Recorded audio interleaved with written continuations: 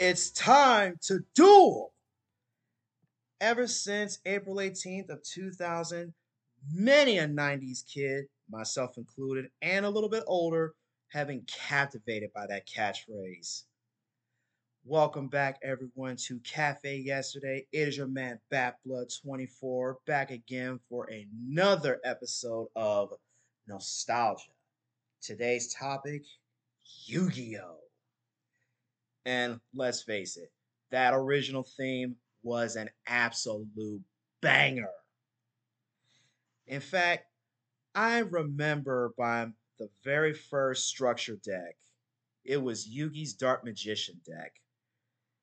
Not knowing a thing about the game itself, all I knew at the time was that the card designs were absolutely killer. Not to take anything away from Kaiba's Blue Eyes White Dragon, Joey's Red Eyes Black Dragon, or even Pegasus's Relinquished, even though that thing, quite frankly, gave me a nightmare or two. But I also still remember every Saturday I was glued to that TV wondering what Yugi, Joey, Taya, and Tristan were getting up to in their adventures next. From Duelist Kingdom to Battle City, Waking the Dragons, and so on. It was just a good time every time I turned on that television. And I was wondering just what kind of crazy strategy or card combination or protagonist plot armor was going to protect Yugi from getting his butt kicked every single duel. Honestly, I don't know if I would have minded if he lost one or two times extra, but you know how that goes. Now, back then, the best decks barely had much of a theme going on, so much as a few card combinations or a specific boss for the deck, such as, again, Yugi's Dark Magician and Kaiba's Blue Eyes White Dragon. The closest people who had anything to a theme were My Valentine with her harpies, Weevil Underwood with his insects, and Rex Raptor with his dinosaurs. Now, watching those duels play out, it was a chess match where you're trying to outplay and occasionally overpower your opponent. Mostly outplay. But watching those strategies play out and seeing if which opponent was going to outplay the other one first or best, it was engaging and intense. Then as time went on, new summoning strategies, archetypes, etc. were beginning to emerge.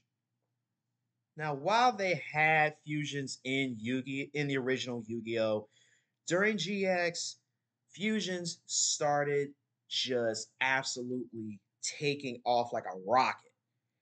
And admit it, everyone and their grandma was imagining Dragon Ball Z's fusion dance with all that fusing going on. I kid you not. Anytime I watch Jaden use polymerization, I could not stop thinking Fusion Ha from Dragon Ball Z. It just it just gave me the giggles every time I thought about it. But then we get to Yu-Gi-Oh! 5Ds, where they introduce synchro summoning. Now, while I honestly rarely built decks that use synchro summons, I did think they were pretty heckin' cool. I mean, Stardust Dragon, that is I don't know how I can describe that thing except a hopeful, powerful beast meant to protect. Meanwhile, you have Red Dragon Archfiend, the stuff of nightmares meant to just blow you away. And come to think of it, I never realized this until later on, but every main protagonist in Yu-Gi-Oh! For a point had a boss monster that had 2,500 attack points, and their rival usually had a beast that had 3,000 attack points, but the rival more often than not lost. Kind of interesting, right? Now, after synchro summoning, we get into Ixie summoning. And then after that, we get into pendulum summoning. And then after that, we get into link summoning. I'll be honest, after 5Ds, I started dying out from the Yu Gi Oh! Hype because even Ixie summoning, as simple as it seems, that's when strategies to me were starting to get just a little bit ridiculous. Being able to summon so many monsters in the same turn with such complicated strategies, that was starting to take off with Ixies, and it got even worse with pendulums. And then we get to links where that's just you have turns where I kid you not, you will fall asleep waiting for someone to finish their turn before you realize they went from 6 cards in hand and an empty field. Next thing you know, you're looking at 2 Ixies, 2 synchros, and a link summon bearing you down. And you're wondering, how in the everlasting hell did this happen? Quite frankly, all it does is make me wish for the old school Yu Gi Oh! To make a comeback. Well, it kind of did with the speed duel structure decks, but everyone's just sticking to the main line of these insane summoning techniques or strategies that to me make no sense. But if that's what you guys want to play, have at it. I still remember a series called Tag Force when you played on PSP. You were an original character, which everyone just called Red Hat Guy, and you went around in the universe of Yu-Gi-Oh! Collecting cards, having exciting duels with just random NPCs, and then getting into the actual story of whatever Yu-Gi-Oh! Season that Tag Force game was in. And on Nintendo DS, they had a game series called World Championship where they did much the same thing. Those days I so long for. I truly do. Now, I don't know if Konami or anyone else would do this, but I honestly think a 3D open world ish game would be possible. For example, a Hogwarts Legacy style game where they don't even they may make references to the Yu-Gi-Oh that we all know, to the stories that we all know, some of the characters that we know.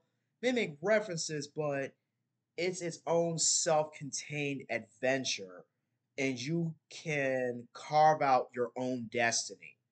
Maybe even decide, you know what? I want to play the villain and I want to be the villain in this role, where instead of fighting against the main villain of the game, you can actually choose to join up with them and maybe even take over the entire organization and just rule the world or what have you. I personally think that would be a lot more fun than just building a deck and going against an AI that may or may not do something insanely crazy.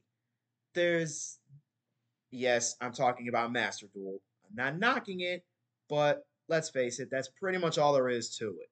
It's more designed for regular players to go against each other remotely. I personally am more of a solo adventurer. So that might just be me voicing my own gripes. Now, who knows? Maybe sometime in the future, someone will actually hear this podcast and be like, you know what? That might not be a bad idea. Let me go to Konami and see what they've got to say about it. I suppose we can only hope. In the meantime, you guys have been amazing.